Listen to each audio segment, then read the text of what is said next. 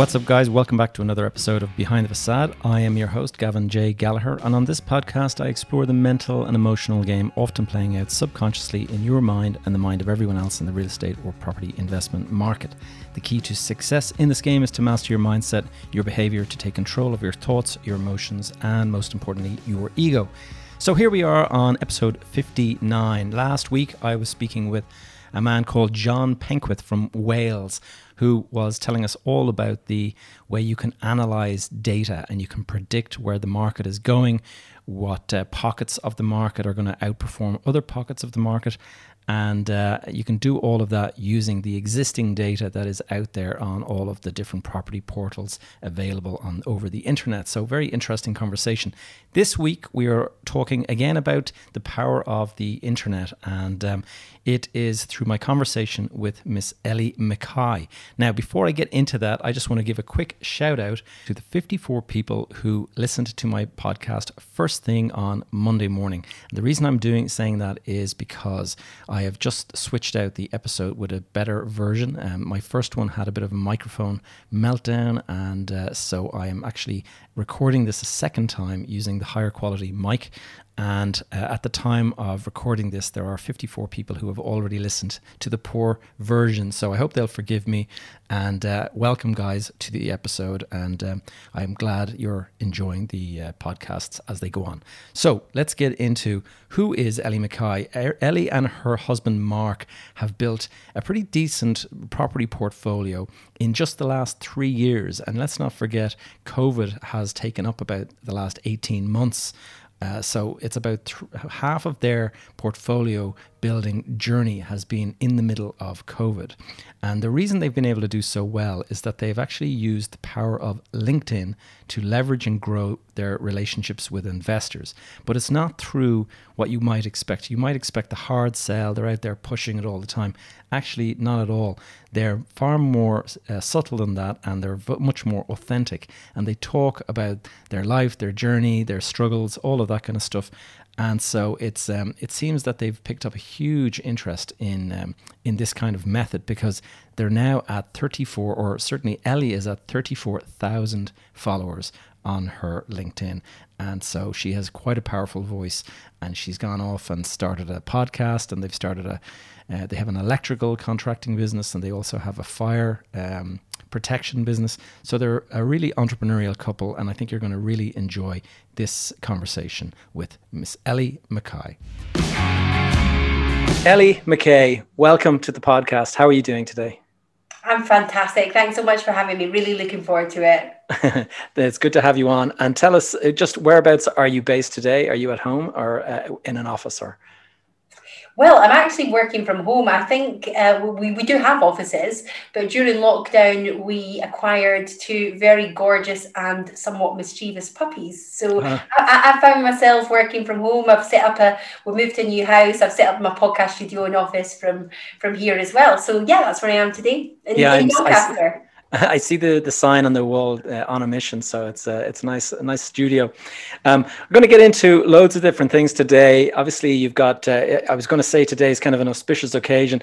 The day that we're having this podcast, you've got exactly 34,000 followers on your LinkedIn, and so that's clearly something to talk about today. But you're in the property investment sector, and you're doing a lot of those different things. So we're going to go into all of that. But first, just to kind of give the audience an idea, who is Ellie Mackay? Give us the 30-second elevator pitch.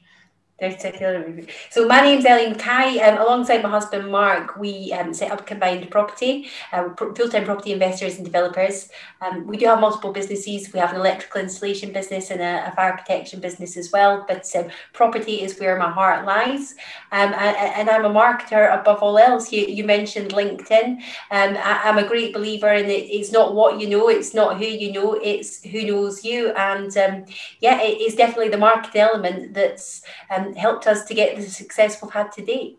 Yeah, it's great. It's so interesting to sort of hear some of the stories of how you've grown that number, because I've been on LinkedIn for years, and I consider myself to be a regular enough kind of poster of content and stuff, but I'm only at like 1/8 of what you've managed to achieve. So we're going to get into all of that, but can you just give us a little bit to start off, just a bit of the backstory, like what was it that kind of got you into the property sector? Well, the truth is we were in our early 20s. We were very entrepreneurial, full of life and full of energy, not much else. We sat there Googling get rich quick. What could possibly go wrong, you say? It was a toss-up between stocks and shares and property won. And it was back in the days where you could buy off plan or buy a property and refinance it in the same day, which to be fair, would have been an incredible time to be involved in property. Unfortunately, it didn't quite work out like that for us. We allowed ourselves to be sold a dream. We bought an off-market property, just a single apartment, but for us in our early 20s, it was a significant amount of money. And a property we bought for 125,000 became worth 60,000. So the intention was this property was going to be worth 170,000, but the development unfortunately got flooded. The build was delayed, and it wasn't completed till 2010, where we were smack bang in the middle of the recession.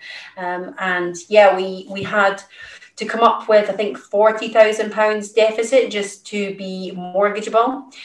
We were unable to walk away. We were quite happy to walk away from the money we'd already put down, which was quite a sizable amount, but contractually we were stitched up like kippers. And I've got to say, at the time, it was definitely the most stressful experience that we've went through. I pretty much had a complete, nervous breakdown as a result of it. They were going to come after our existing assets, which for clarity wasn't a great deal.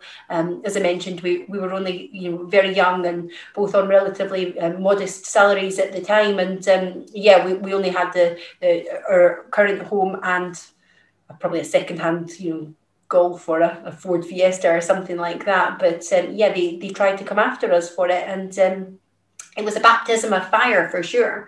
Wow. And actually, off the back of that, I became very risk averse. Was more than happy to return to the comfort and the security of a 9-to-5 and the security that provided, basically. And it wasn't until years later that we returned to property. My husband set up his electrical business in 2010, and I found it quite fascinating to see the change in him, going from a sort of employee mentality to running his own business. And on a Monday morning when the alarm went off, and I'm sort of thinking, oh God, he's sort of leaping out of bed with a spring in his step. And, on an evening, this was long before we had children, he was, happily getting the laptop out, and he was just full of enthusiasm. And I couldn't really get my head around the fact that he didn't want to watch all the mundane television with me. And it was a bit of an eye opener. And it wasn't until 2018 that I had the confidence and self-belief, I suppose, to start dabbling again. And it's been quite phenomenal, really, to think what we've achieved in such a short space of time, because we've only been doing this full time for 3 years now, and it's three, and it's not just any 3 years. It's the last 3 years. 50% of that has been the pandemic. So you're right in the middle of it, halfway through your journey. And how have you fared? I mean, is the business is doing well, despite the pandemic and all of the disruption that's brought?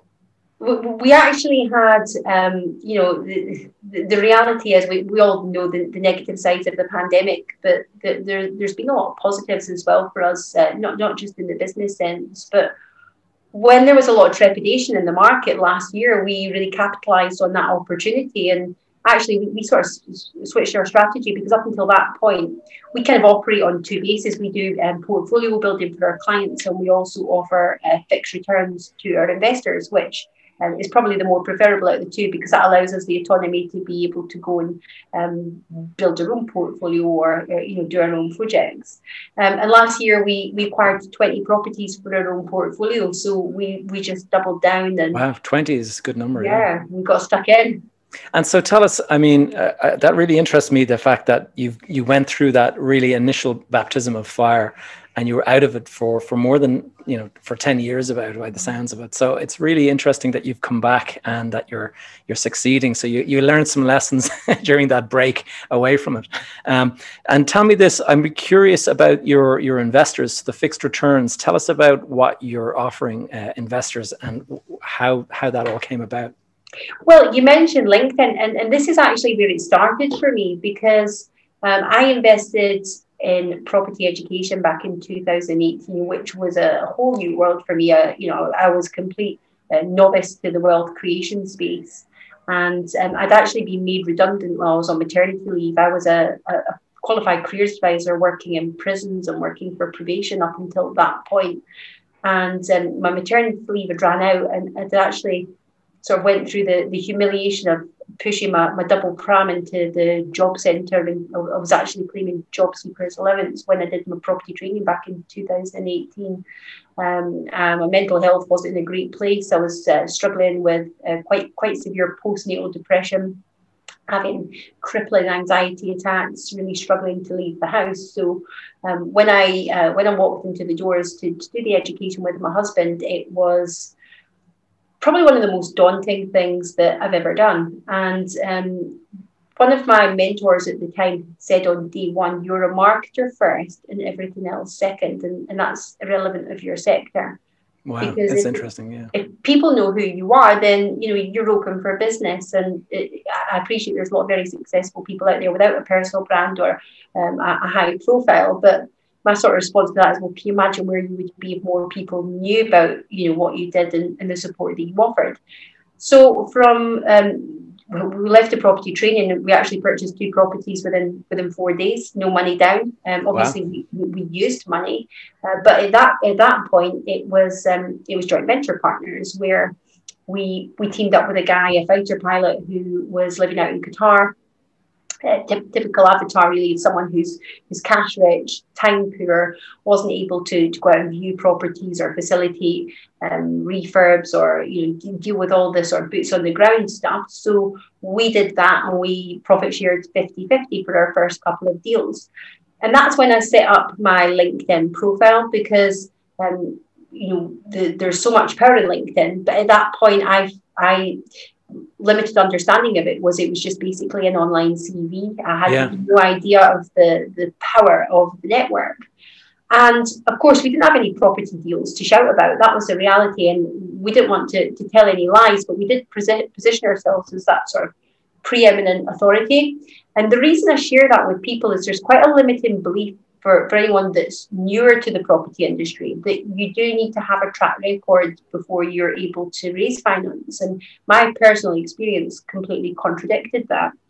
I found that by sharing a little bit about me, our values, our journey, what we were doing. And when I say our journey and what we were doing, I don't mean posting every time we went for a viewing. Nobody wants to see that. But sharing a little bit about the things that were important to me, like mental health, like spinning plates, sharing the lows as well as the highs. How do you go all in with your business and be a present parent? At the time when we set up the property business, my youngest, Sam, was only a few months old. So we had quite a lot of backlash from our nearest and dearest. This isn't a great time. Why don't you wait till the children are older? What about Brexit? The property market's absolutely saturated. But of course, you've just got to kind of crack on. So that's initially where it started with the LinkedIn. And we found within the first few months, before we got the keys to our first property, we'd actually raised a few £100,000 in private investment. And then in 2019, we raised £4 million just through my personal LinkedIn profile, not including the other platforms or any other connections that we made. So yeah, it was. It's been without doubt. I said that you're a marketer first, but it's been without doubt that we'd attribute our success to date to. Otherwise, we wouldn't have been able to sort of fund the multiple projects that we've had on the go since. That's fantastic. Wow. It's impressive. You're based in Doncaster in the UK. I mean, do you invest in the whole of the UK or do you stay local to Doncaster? Yeah, I mean, we invest primarily in Yorkshire and Lincolnshire, but we've got contacts now. Again, relationships and marketing, it's what I do. So we've now got a powerful network across the UK. That's brilliant. Yeah. And then, I mean, LinkedIn, you mentioned the power of LinkedIn. I mean, how long has it taken you to actually, you said you started your profile in 2018. Yeah. So the 34,000 that you're now at is just 3 years of work. I mean, which seems incredible when I consider the 4,000 I have is like 7 or 8 years of work. So, I mean, how much time are you putting into this into the effort to kind of grow your profile? So less now, but at the time it was almost a full-time job, and I think that's probably what set me apart from everyone else, because there can be quite a lot of negativity towards LinkedIn, and people question whether it's a proper job. You know, it was like, because my husband was more operational, he was one coordinating the project managers or the, facilitating the acquisitions or whatever else, that there was a perception, a misperception from certain people that my piece of the puzzle wasn't bringing as much value to the table. But without the millions of pounds in private investment we've raised from the LinkedIn, then there would be no operational side. And where I see people going wrong with it is they treat social media, whether it's LinkedIn or the other platforms, as a bolt-on to what they're already doing, or a bit of an inconvenience, as opposed to giving it the respect that it actually deserves and treating it as a full-time job. Because it's not the amount of time it takes you to post, it's the amount of time it takes you to understand the platform and really see what's working, what gets the engagement, what's connecting with people, because people don't want to be educated, and your more fact-based posts, they just simply don't go anywhere. They don't gain the traction. And I see the LinkedIn profile almost as a shop window. It doesn't matter how beautifully set up your shop window is. If nobody's walking past it, then no one's coming in to buy what you've got to offer. Right. And 80% of my content is not property specific. My strategy kind of goes against what most of your social media gurus will tell you, because it is, I call it being the lighthouse, which is where you stand bright, you shine, you let everyone know who you are and what you do, and they come towards you, as opposed to the tugboat, which is constantly expelling energy and pushing and pulling to get the exact same result. Right. Okay. Interesting way to look at it. And I mean, in terms of your growth, I mean, has there been a particular post or, certain posts or areas that have, suddenly gone viral for you and you got a huge sort of input from that? I mean, I remember back in 2019, I posted a video on LinkedIn, and it was really just a bit of fun. It wasn't supposed to be anything in particular, but in the space of about 5 days, I had 150,000 views on it, and like hundreds and hundreds of comments. And it was the first time I'd ever had anything go viral. And, naturally you pick up a lot of contact connections and stuff like that from that. But I remember thinking, God, I have to reply to all of these comments, because you should like engage with the commentary. And it was hundreds. I mean, every time I checked my phone, there would be another 25 comments. I mean, do you engage with, obviously with 34,000 connections now, you must have huge engagement. Do you have time to kind of connect with the people, or do you have a team that are helping you do that, or how do you structure it?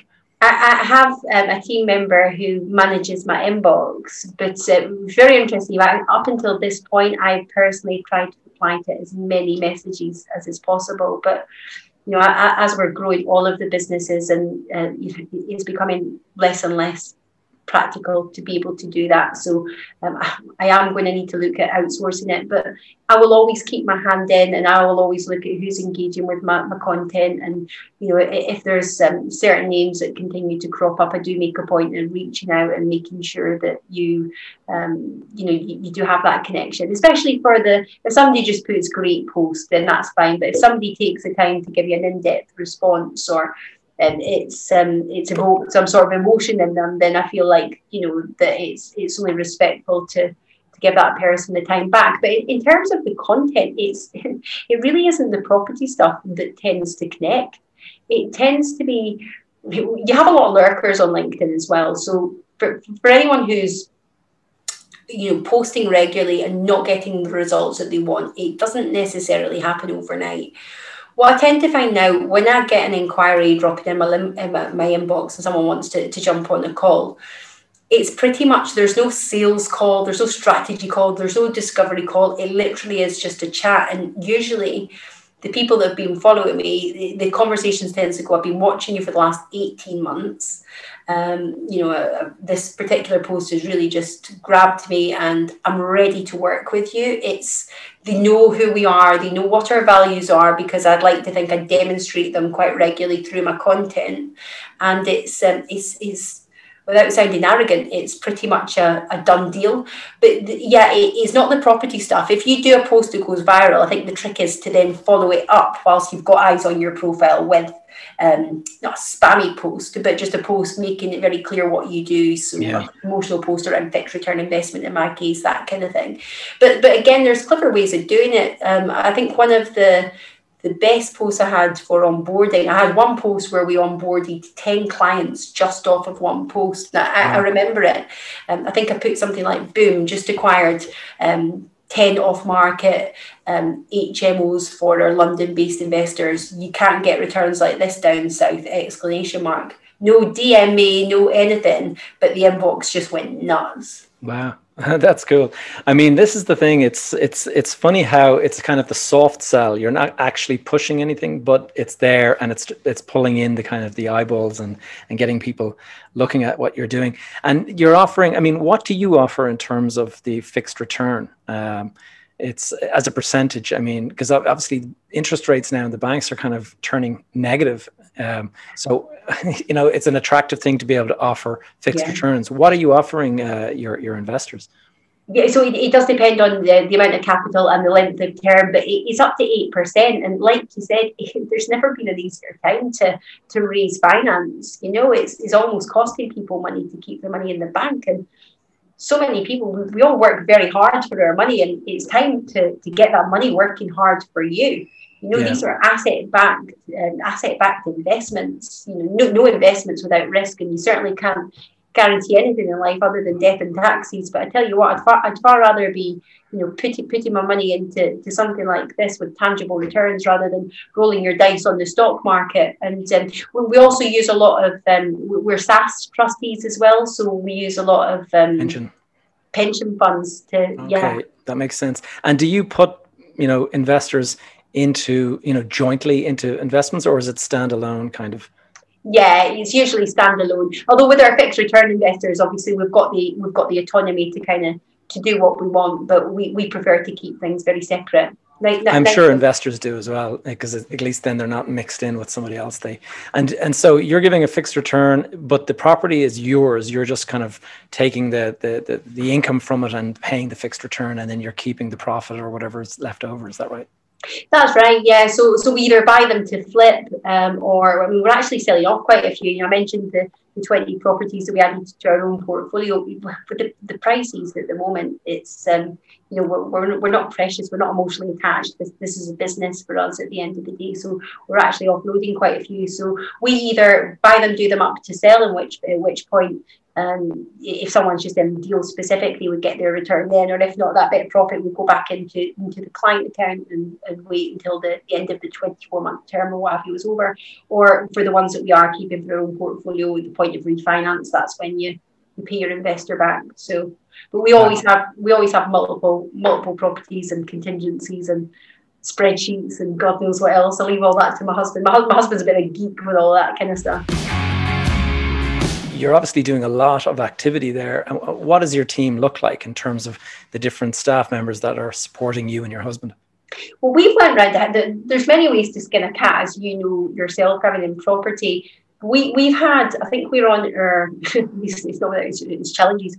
Within 3 years, we're now on our 5th project manager. Wow. We've had such bad experiences, unfortunately, with builders. We've had builders ripping us off.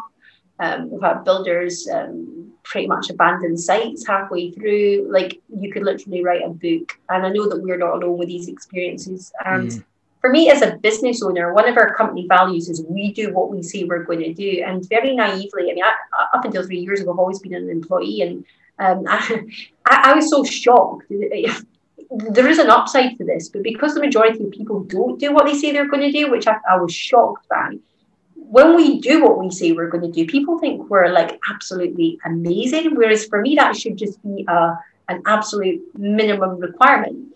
But anyway, the reason I mention that is because we want to mitigate as many of those risks as we possibly can by bringing things in-house, which is why we went through the process of bringing in project managers. We now have an operations manager, and we have a project manager that sits underneath him. We've got a small team of marketing. There's 4 of us in marketing. We've got 3 on the admin side, and then we've got our trades as well. We've got painter and decorators, joiners, and what have you on the books.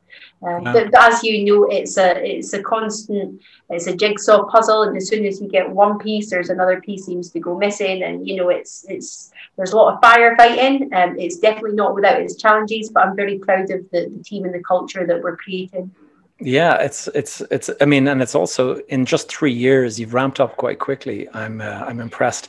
I was going to ask you. I mean, so you did your property training, and 4 days later you had 2 properties purchased. And I mean, so that was you and your husband working by yourselves effectively. Mm-hmm. And then did you decide at that same time, okay, I must set up a LinkedIn account and must start, putting a time into that? Were you looking at all the social media channels, or were you just looking at LinkedIn? Like, what was the decision to go all in on LinkedIn? Yeah, no, it was just LinkedIn, and I would advise anyone to master one platform. Now we're quite, we have quite an established brand, if you want to call it that, on Facebook, Instagram, and what have you. We've also launched the podcast, but it was primarily LinkedIn. But very interestingly, the intention for the social media and the brand presence is really changed over the last 3 years. I mentioned here, we're talking about the sort of content that resonates with people, and I also mentioned about, and I deliberately, I'm very open about the challenges that I've had over the years with depression and what have you, and the amount of people that, women in particular, that reach out to me to see that they take inspiration from my content. It's given them confidence. They feel like that. They felt really alone.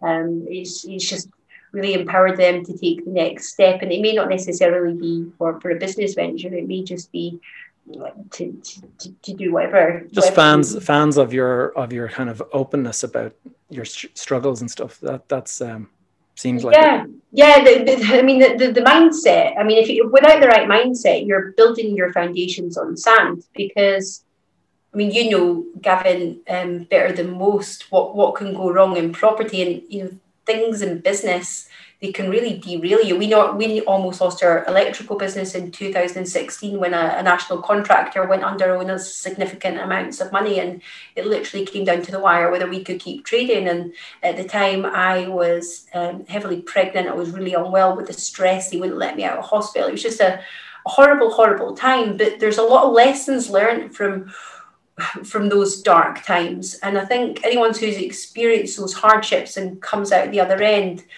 almost got a bit of an obligation to kind of share that with people. Yes. And people get so much value from that. And actually, I've found through my public speaking, I do quite a lot of public speaking now, and it's never around property. It's always around the mindset. But the irony is the less I seem to talk about property, the more I attract investment. It might sound... it sounds woo-woo, doesn't it? But people really connect more on a human-to-human level. And talking about the social media, if you look at Richard Branson's personal following of several million compared to Virgin, which is only a few 100,000, or the same can be said with Elon Musk and Tesla. Yes. I think the way that we're all doing business is changing. Yeah, the personal brand is so powerful compared to the corporate brand. And I mean, it's funny. I completely resonate with what you're saying there, because I mean, I'm involved in this business. We've built this big business park here, and there's a lot of credibility around working with these big, huge international companies and stuff. But it's only when I started sharing that, my troubles with the 2008 crash, and when I ended up, tens of millions in the red. That's when people are actually resonating. They're going, wow, it's really good that you're sharing this, because I'm struggling with, kind of hangover from that time and all this kind of stuff. So it's interesting how you're saying sharing things about, either depression or whatever it is really does resonate with people. And it seems to be far more attractive to them to kind of like follow somebody who's not doing the hard sell, invest in my business, give us money and we'll give you a fixed return. No, instead they find that that's a side that's actually just something else that they're attracted to about what you're saying and what you're kind of posting. It's interesting. I fully agree. And before I started on this crazy entrepreneurial roller coaster, I was I used to get suckered into the mainstream media. I thought that the country was fucked, for pardon my French, but there was no money out there. We're all doomed, and it's just not been my experience at all. And I know when I started in property, I say 3 years. I mean, it might as well be a lifetime ago. You talk about your life before children. I kind of feel like that life before property was their life before property. But I always, as a lot of people do, put the person with the money on a bit of a pedestal, like they were the golden goose, and really not appreciating the value that we brought to the table. And actually, that's probably one of the most powerful lessons that we learned quite early on, that any transaction has to be a win-win for both parties, and that's whether we're buying a property, whether we're selling a property, whether we're whether we're raising investment. It doesn't matter. It's the same principle. There's no shortage of money out there, and there's no shortage of people that want to back you. We've got, my network is literally full of millionaires, deca-millionaires. I've even got the odd billionaire there in there now. Whereas if you just said to Ellie Mackay from 3 years ago, whenever I spoke to anyone that was, I don't know, probably earned more than £100,000, I was kind of like, oh my God, why are you even talking to me? I'm not worthy. And yeah, it's just really interesting. Again, where it sort of ties back into the mindset. Yeah, but it's also, I think people appreciate a bit of being humble as well, and they like to work with somebody who's humble, because one of the big pet hates that I have and that I rant about occasionally is this whole Instagram, lifestyle. Look at me, look at my watch, look at my car, and it's, all of that stuff. And I there's a couple of people who pop up in my feed sometimes, and it's, them staring at their new watch and stuff, and it's captured on the photograph perfectly. And I'm like, who is going to invest with somebody who's kind of like showing off their latest acquisition? Because it doesn't set the tone for being a good money manager. Do you know what I mean? It's not showing that you're humble, and it's not showing that it's showing that you're successful enough to have bought a fancy watch, but it doesn't really show you as being a good custodian of their investment. Whereas some of the posts that you're doing and being humble and stuff, I think does help a lot. I just want to go back a little bit. What you were saying earlier, that you treated it like a full-time job. So can you just, give us a little bit of behind the scenes kind of, yourself and your husband, you bought 2 properties within 4 days of the thing, and describe, what you were up to during that time in terms of, your activity on LinkedIn, because you can't post all day. What were you doing to kind of grow your profile other than posting? Is there stuff? Have you got any tips and kind of tactics that you can share with us to help for our own audience who's listening here today that might want to try and do the same? It's quite interesting, actually, because you see what did I do on a day-to-day basis. I remember sitting in the office for the first time, classic entrepreneur. You've got my laptop, hired an office, and all of this, and I'm like sat there and I'm like, right then, so what do I do? My husband's like, well, you're the boss. I'm like, but I'm used to being told what to do. There's always these systems, you type that and then it goes to that department and then this happens, and I'm like, I've got to create these systems. So it was kind of like that with LinkedIn. There was a lot of testing and measuring. And at the time I was probably posting 3 or 4 times a day, whereas now, I don't even post every day.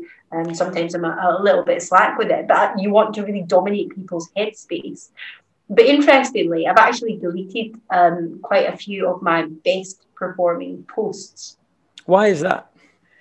Because I've changed. I've changed and evolved a lot in the last 3 years. And they don't resonate any longer, is it?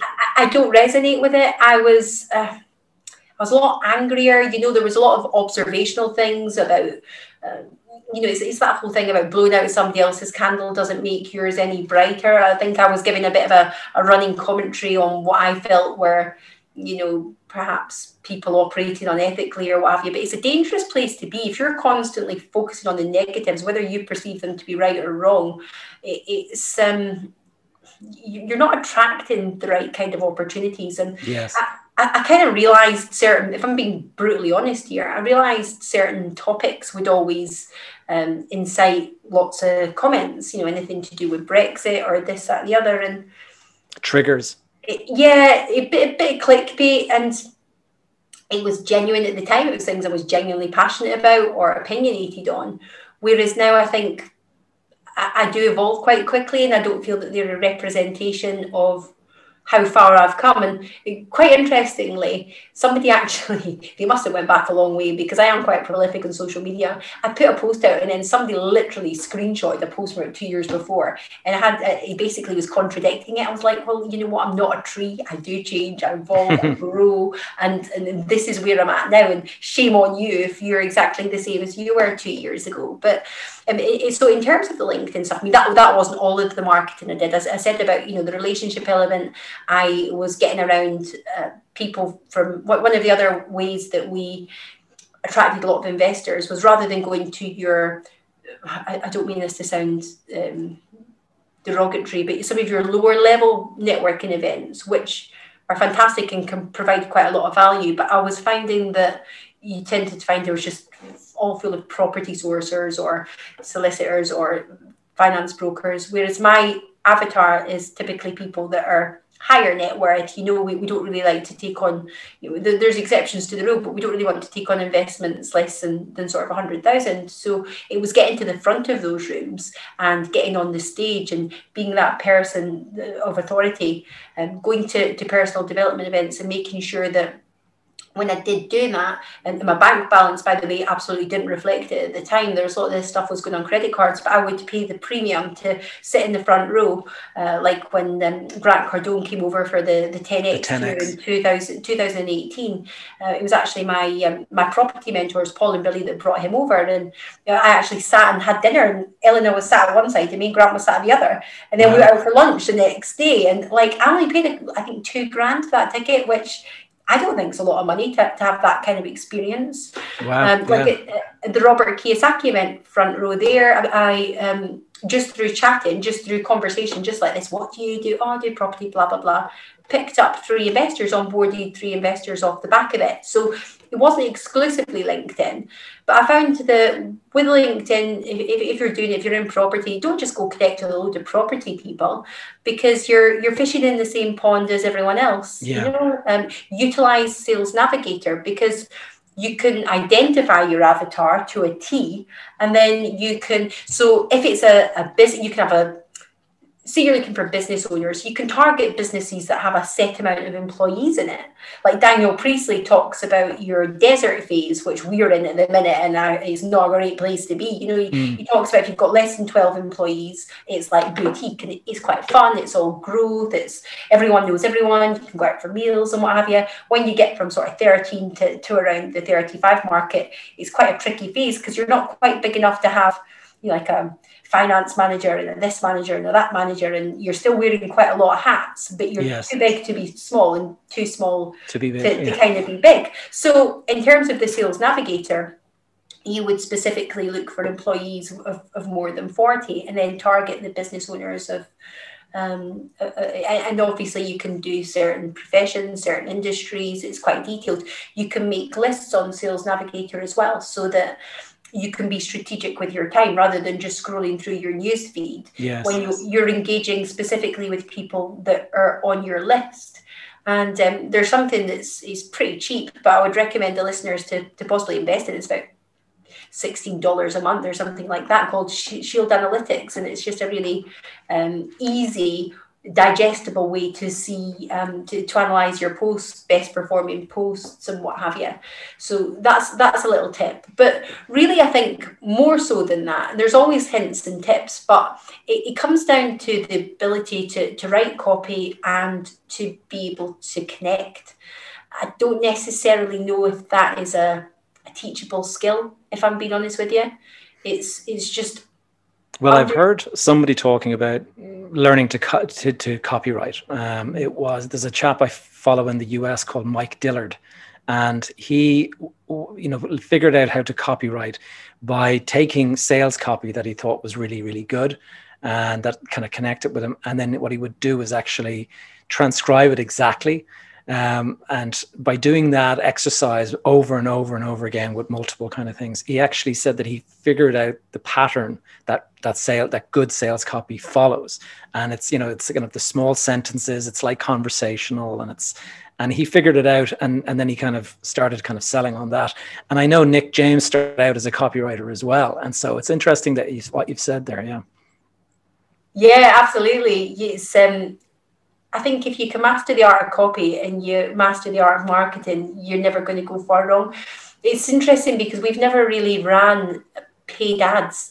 It's a bit of a bugbear of my mentors, and that's for the property side of things as well. That's actually acquiring the properties. It all tends to come through relationships and contacts on and offline. That's amazing. Yeah. I mean, because I worked with Daniel Priestley. I did KPI, his brand accelerator. And he was saying that typically, I think they spend 9% or something like, or 5 to 9% of their annual revenues are spent on advertising. So it goes back into advertising, and you're not spending anything on that. That's interesting. No, but for transparency, we spend a lot on marketing, just not necessarily on paid ads. We do put a lot of money behind the podcast, absolutely everything. But interestingly, we're about to trial some paid ads for LinkedIn. So I will let you know how that goes, Gavin, because a lot of people are very negative about LinkedIn ads. I think historically they've been quite clunky, whereas for me, I see that as an opportunity, because whilst everybody else is playing about on Facebook, that's leaving LinkedIn for me. Yeah, I was just thinking that exactly, because I've tried to promote my podcast using Facebook on occasion, and it's kind of ridiculous because it's a real estate podcast. I talk about mindset and all that, and yet every time I try to do some sort of an advert on Facebook, it would come back, you cannot advertise in the residential property sector, as if I was selling property or something. And I was like, this is a podcast. And I had to change the wording of the ad in order, and you had to remove property, you had to remove real estate, you had to remove anything that was related to the property industry in order for it to actually be allowed to be. And I was just thinking, oh, forget it, I'm not going to bother with this. Too much work. I was very interested in what you said about the fact that you used to pay to sit up the front at these events, because that's something that immediately resonated with a conversation I had in the previous podcast a week or two ago was with a chap here in Dublin called Joe Doyle. And Joe went to the 10X thing that Grant Cardone, and he paid to sit right up the front. And as a result of that, he had a meeting with Grant Cardone and all that kind of stuff. So you've done that a few times from what you've just said there. And have you found that to be really to open doors? It is a worthwhile investment, in your opinion? Absolutely. We've onboarded clients off the back of it. Like I said, 3 just from the Robert Kiyosaki event. But another phenomenal way to attract, to build your brand and attract investment is to go down the podcasting route as well, because it's all about relationships. I find that people are a lot more open. We're all busy, especially now that the world's finally reopening. And if you were to, like, for example, I've got my first billionaire coming on my On a Mission podcast, Joe Fraser, the founder of Reebok. Wow. Whereas if I were to reach out to Joe and just say, can I come and pick your brains over Zoom for a coffee? He's going to say no. He's not got time to do that. But if you've got a podcast, people are just so much more open to sort of having that dialogue. And it's really interesting because for me, the podcast had absolutely nothing to do with property. It's not a property podcast. It's about mindset. It's about people who know what it takes to get to the top. So I've had like people like Ricky Hatton and Johnny Nelson on that are boxers. I've had Brian Babel, the ex-Liverpool player, and things like that, because the mindsets and the disciplines are very similar. But by default, and this was absolutely not the intention, I'm finding that people want to work with us. Some of my podcast guests are saying, oh, right, you do property, can you build a portfolio? Or I've got some capital sat in the bank. And it's just really interesting. The key is just getting around people. If you can get your message out on a one-to-many basis, whether that's public speaking, whether that's through your social media, whether that's through your podcasting, the more people out there that know your name, the more opportunities you've got to transact. Yeah, it is. It's so true. That's really interesting and valuable. I wanted to ask, what's next for Ellie McKay? You're so busy now with all of the stuff that you got, 34,000 followers on LinkedIn, lots of property deals going on, and now you've got your podcast. What's on the horizon for you and your team? Like, what have you got? Anything that kind of excites you? Plans for the future? Yeah, I mean, our latest business, you asked earlier about how we've been impacted by the pandemic, and certainly there was challenges on the property front as well, but overall we definitely capitalised on the opportunity. Our electrical business, however, we predominantly work with sheltered housing providers. And had we just been relying on that one business, I don't think we'd be having the same conversation, because the business was kind of brought to its knees over the last 18 months. But off the back of that and the unfortunate disaster that happened with Grenfell, we have ended up launching a fire protection business just less than 12 months ago, which ironically is now far outperforming our electrical business. It's Wow. on to hopefully turn over some figures in its first 12 months. So there's quite a lot of exciting opportunity for there. I'm looking to fly the flag for women in construction, and sort of be the face of that business, and help with the PR and the promotional side of that. But my real passion lies with the podcasting, the connecting with people, and it's all based around the mindset. Always got a few little side hustles on the go. We're just creating a course around raising finance, which is going to be a little series of video modules discussing some sort of deep dive into the strategies around LinkedIn and some of the other ways that have allowed us to fund our property projects. So we're going to be doing that, and I'm also looking at setting up a bit of a Dragon's Den style course, where we are going to encourage people we're going to deliver a couple of days of content around how to pitch and public speaking, how to present yourself. And then on the third day, I'm going to tap into my network and get some really exciting people, some of the top names in business from across the UK to join us on the panel, and hopefully do a bit of business. So that's exciting as well. That's exciting. It's exciting. Have you got any helpful resources or tools that that you use to kind of help either grow your expertise or your knowledge? I mean, are there any podcasts that you listen to, for example? Yeah, I quite like the High Performance podcast with James Jake Humphrey. Okay. Also, one of my other guests that I had on my podcast, a guy called Dodge, he's got a podcast called The Eventful Entrepreneur, which is really interesting. And off the back of his podcast, it's funny how opportunities come about. Someone actually heard his podcast. The Next Thing ITV were in touch with him, and he is now a co-host on the Harry Redknapp show, which is quite crazy. But and I'm not a football fan at all, but I find it really interesting content. So yeah, I listen to Rob's Disruptive Entrepreneur, but yes. I'm continually, I'm a lifelong student. I'm continually investing in my own development, my own education. Some of the names you've mentioned, like Nick James, I'm in his 7-figure mastermind. I work with Rob Moore on his personal brand mastermind. I still work with my own property mentor, and they're very good friends of mine, Paul, up in Scotland. So yeah, continually learning. I mean, I'm 40 grand in just this year in terms of my own personal development. So wow. But every penny you get back tenfold, not just in terms of money in the bank, but the information and the experiences for me are priceless. Yeah, I'm the same. I'm constantly investing in myself. I've just signed up to a thing called Strategic Coach, which is a guy called Dan Sullivan, and I did KPI with Daniel Priestley, and I'm actually launching my own mastermind that's going to be kind of bringing people along the investment journey with me, kind of, I suppose, sort of in their corner, helping them sort of choose what the way they structure their deal and attract investors and stuff like that. Ellie, one of the final questions I always ask my guests, and now, of course, you're still a young lady, but what advice would you give to a young Ellie McKay who's starting out and knowing now what you know? Oh, what a great question. I would suggest to everyone that I wish I'd got started earlier.